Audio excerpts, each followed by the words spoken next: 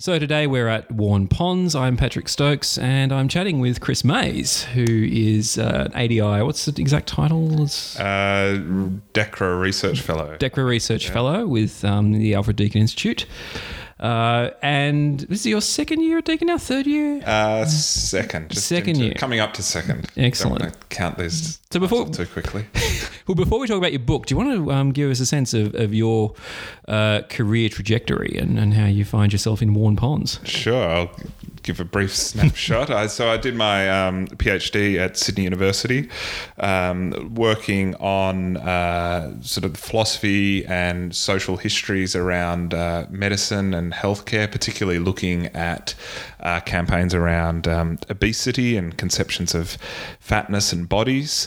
And so I was using Michel Foucault primarily as my sort of philosophical underpinning for that project. And on completing that, I went and did a postdoc at Penn State in the US, where I was looking and working on a project to do with food ethics and some aspects of private industry influencing nutritional research in public institutions. So a concept of institutional corruption was something that we were looking at, which was quite interesting. And then came back to Sydney University and was fortunate enough to work as a postdoc on a similar project looking at the influence of commercial actors in public health policy and also health research, and my role more with philosophical and sociological background looking at those influences. And then I put in for a DECRA, a Discovery Early Career Researcher Award, if I can remember the acronym, to look at the history of bioethics in Australia and how bioethics emerged distinctly in Australia, or that it's not simply the same story as, say, what happened in the US. And that's what I've been working on, and that's what brought me to Deakin. So the new book, Unsettling Food Politics, not your first book. So you've previously written on Foucault and biopolitics around obesity in particular. Yes. So now it seems like you've sort of shifted a little bit from food consumption to food production, but still within a Foucaultian framework? Yeah, so Foucault still is influential in this book and take up a few similar trajectories from the last book. But yeah, there's a relatively significant departure in the focus on more historical in the role of agriculture and food production in the colonisation of Australia, and it's particularly its role in dispossession and the violence done towards Indigenous people in Australia, and looking though also more forward perspective on what would a food politics look like that takes that history a bit more seriously or a bit more centred in thinking about sort of some of the contemporary issues that food activists and food politics people are talking about. Sure, and this is very much in the air at the moment too, of course. I mean, there's still the ongoing reception of some of Bruce Pascoe's work around pre-European farming practices in Australia, or agricultural practices in Australia. Looking at it through the kind of theoretical lens that you're applying, what does the sort of colonisation of Australia in agricultural terms look like? Yeah, so I think what was interesting, or what interested me, and I suppose the philosophical dimension to some of the work, was the way that different theories of property, so John Locke's idea of the creation of property through labour is a key one, but then also ideas from people like Adam Smith and the stadial theory of societal evolution, so that the view that societies evolved from hunter-gatherers to pastoral herders to farming and horticulture through to mercantile economies was used, and people like Governor Macquarie did talk about these ideas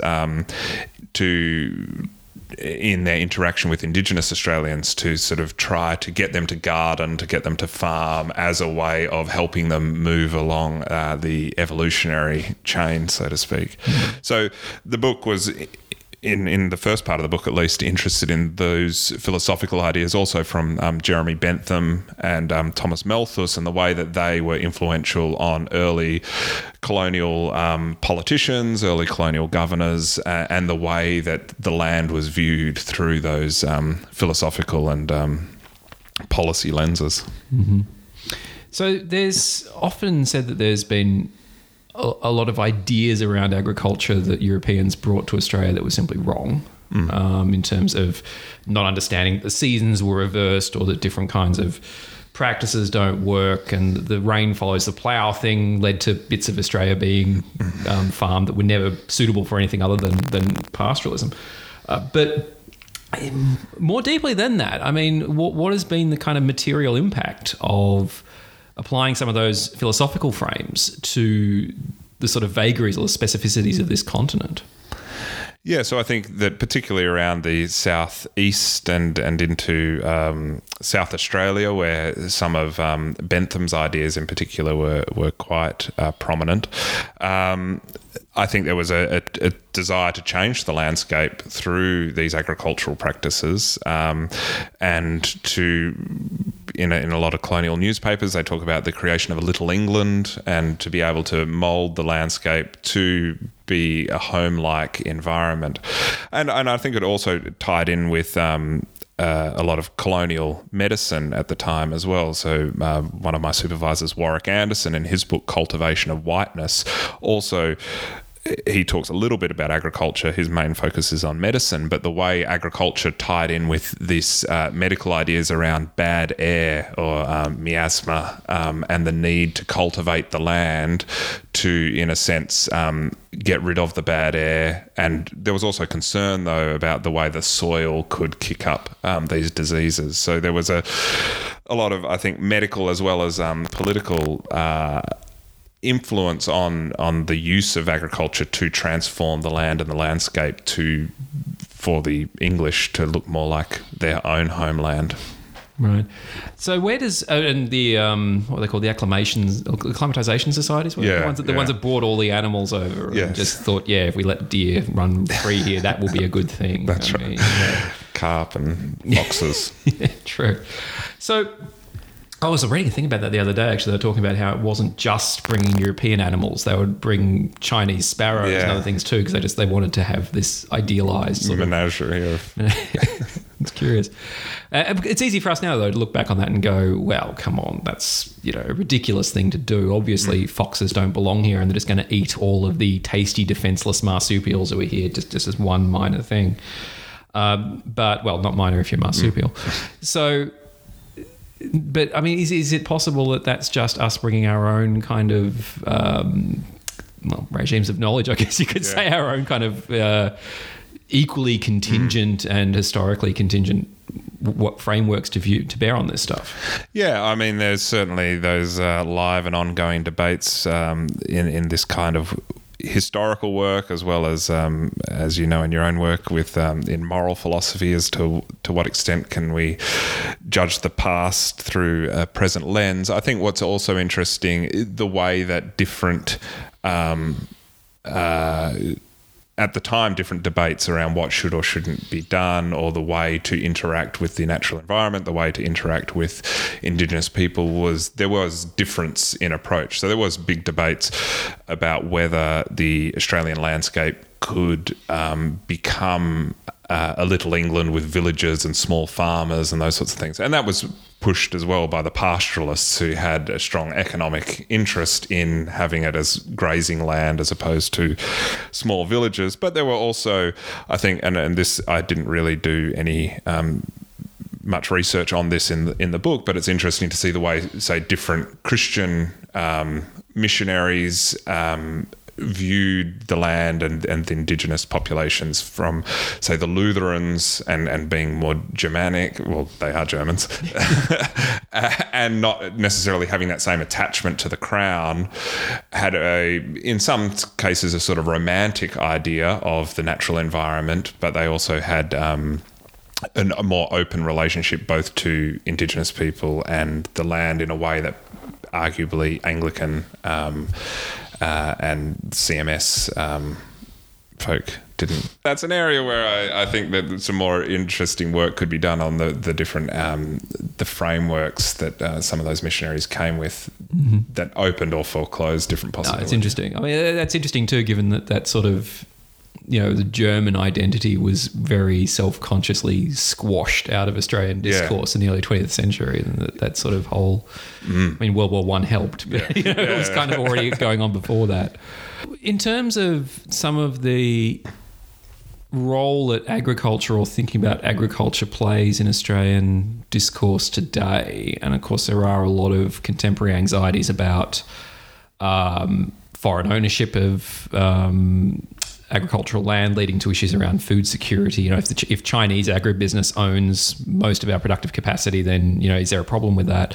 Issues around water usage, the Murray-Darling issue that's going on at the moment. Should we be farming cotton in a dry continent? All that sort of stuff. To what extent is that contemporary context still conditioned by some of the colonial era thinking that you've been talking about in terms of that sort of theoretical background? Yeah, so I think a lot of it is, and that's what really drove me to write this book. And partly looking at, or largely looking at the more alternative agricultural spaces, which I initially was and to some extent am still attracted by. But it was at looking at those contemporary discussions around people saying we need to do regenerative agriculture, small-scale farms, farmers markets, community-supported agriculture, urban agriculture, all of these things which are all very nice and good and do have strong focus on trying to have some kind of environmental and societal change.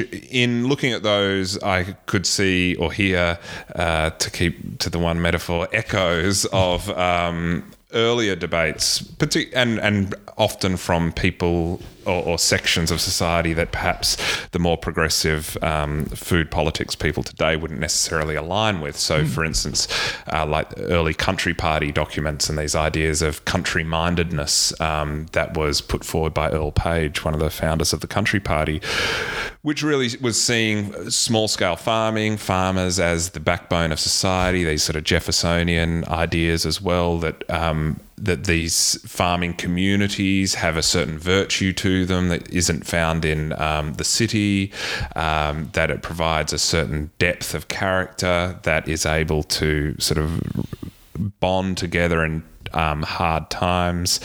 And so I think that those sorts of ideas still permeate a lot in both the, say, more progressive alternative agriculture, in wanting to look forward as a way to, say, be resilient against climate change and to be able to adapt, as well as in the more sort of agribusiness political level through Barnaby Joyce. Again, this sort of valorization of the rural and the farming communities today. And so putting those into the historical context, I think, is important to see, particularly in the 1930s. There was lots of concern around the vacant lands in the north, and this Earl Page and Country Party again thought that one of the ways of ensuring Australia's security, particularly from overpopulated Northern Asian neighbours, would be to populate the northern area of Australia. And today it's obviously a little bit different in the way agriculture is seen to securitise Australia, but it still is seen to have this particular role, whether that's feeding the hungry northern neighbours by producing food for the growing Indonesian middle classes. And there's obviously a lot of concern around Chinese ownership of farms and those sorts of things. But it seems that there has been a long anxiety among the settler invader population that the same will happen again to us unless we're able to secure the borders, and agriculture has often been one of the means of doing that. So you mentioned that you're kind of forward-looking here, so not just doing a kind of, well, you are doing a kind of Foucaultian-style genealogy of these ideas, but also looking forward to a different kind of food politics. What does that look like? That is, sort of where I leave the book. But Owl of Minerva only flies at midnight. all of those sorts of gestures. Well, one of the areas that I do sort of finished the book, the final 2 chapters are looking at Foucault and his politics of rights, and trying to, and I suppose that's more of a dimension of the philosophical aspect of the book, is engaging with some recent debate over whether Foucault does have a philosophy of rights. He's often seen as somebody who is critical of rights, largely because of its seemingly weddedness to a form of humanism and a form of the individual that he arguably wants to do away with. And so trying to look at sort of tactical way rights can be used in the context of food politics, because there's a lot of people who will talk about the right to food, and so looking at the way those rights discourses are used by organisations like La Via Campesina, the Peasant's Way, which is a global group of over 200 million peasant farmers who advocate through channels such as the FAO, the UN's Food and Agricultural Organisation, but also go outside that to other ways of political action. And they have this idea of food sovereignty, which is for producers and consumers to have greater control over the food systems. And so these ideas are being taken up into Australia. And this is something that I think on the one hand is good, but another part of what the book is that we do not have a peasant class in Australia. So there's nobody who historically fills that role as the peasant who's able to say, as an Ecuadorian farmer could, those who work the land own the land. And to say that in Australia as perhaps somebody who is not of Indigenous background, to say you own the land is a fraught statement to make. And so I finished by looking at food sovereignty in the context of Indigenous sovereignty in Australia, and that the food politics and food justice in Australia really cannot get off on the right foot if it doesn't have as a precondition Indigenous justice and Indigenous sovereignty. And so I think by listening to the voices, particularly around, say, the Uluru Statement, and listening to Indigenous voices around their desire for sovereignty and their desire for greater role in resource management and these sorts of areas, that there's an opportunity for food activists to listen primarily, and then to perhaps work on a way of coalitions of working together to achieve both food justice and some of these ideas of food sovereignty, but also the other significant and difficult challenge in a settler colonial society like Australia, which is Indigenous justice. It sort of seems like in a lot of these discussions too, we don't really know what that's going to look like yet. Yes, yeah, exactly. So we don't have a good grasp on exactly what a sort of resettlement of Australia, if you like, almost a sort of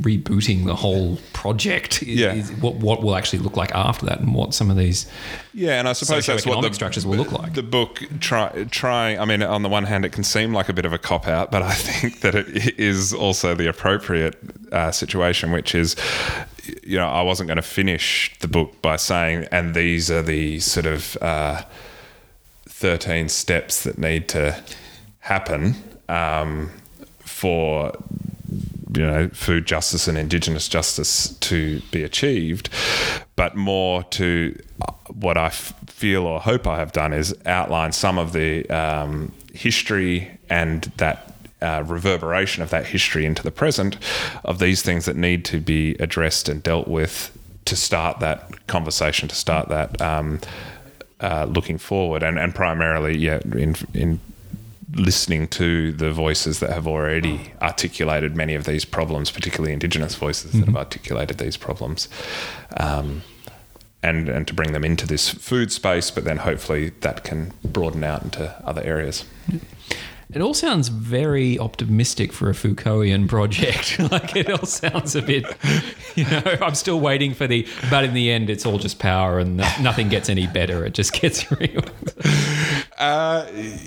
Yeah, maybe I've oversold the optimism. I mean, I wouldn't say that I am optimistic in that I think these things necessarily will be achieved, and certainly won't be achieved in a neat and ordered way. And probably actually, I think, I don't know, I do feel more hopeful and more optimistic about Indigenous recognition of Indigenous sovereignty and moving in that direction. The food stuff seems to be very tied up with a lot of not only big business and big politics on the large scale area, but even among the sort of smaller food activists groups, there seem to be a lot of splintering among group. You know, with many of these activist spaces, it can be quite difficult to sort of gain a sort of a solidified whole, which I think is a testament to the Uluru Statement as well. That, I mean, while there are criticisms of that process and how representative it is, I think it is in and of itself, its process is quite a testament to getting people together and providing opportunity to talk. So in the food space, there seems to be a lot more less realism as well. So there's a lot of fractions and factions, and I think there's and I guess that's part of what drove the book as well. I think there's a lot of sort of naive overhyping of practices, say farmers markets, that are nice things, but they ultimately serve the interests of a very small and privileged section of society. Yep. Is that pessimistic enough? Yeah, no, we're much more into Foucault territory now. I'm comfortable with that. All right, great. Well, thank you very much indeed for talking to us. The book is Unsettling Food Politics, Agriculture, Dispossession and Sovereignty in Australia. We're on Littlefield. Has it been, you haven't had any reviews of it yet or anything? It's still too early in the piece? Yeah, there are some nice endorsements, but no official reviews. I think people sometimes don't understand how long it takes for academic books to be reviewed. That's right, you can be long dead by the time someone. That's right. But then suddenly 20 of them will appear. It's like buses. Yeah. It is like buses. I hate the way buses do that. All right, Christopher Mayes, thank you very much for talking to us. Thanks a lot. Deconstruction is produced by Phi, Philosophy and the History of Ideas research team at Deakin University, Australia. For more information, visit blogs.deakin.edu.au/philosophy.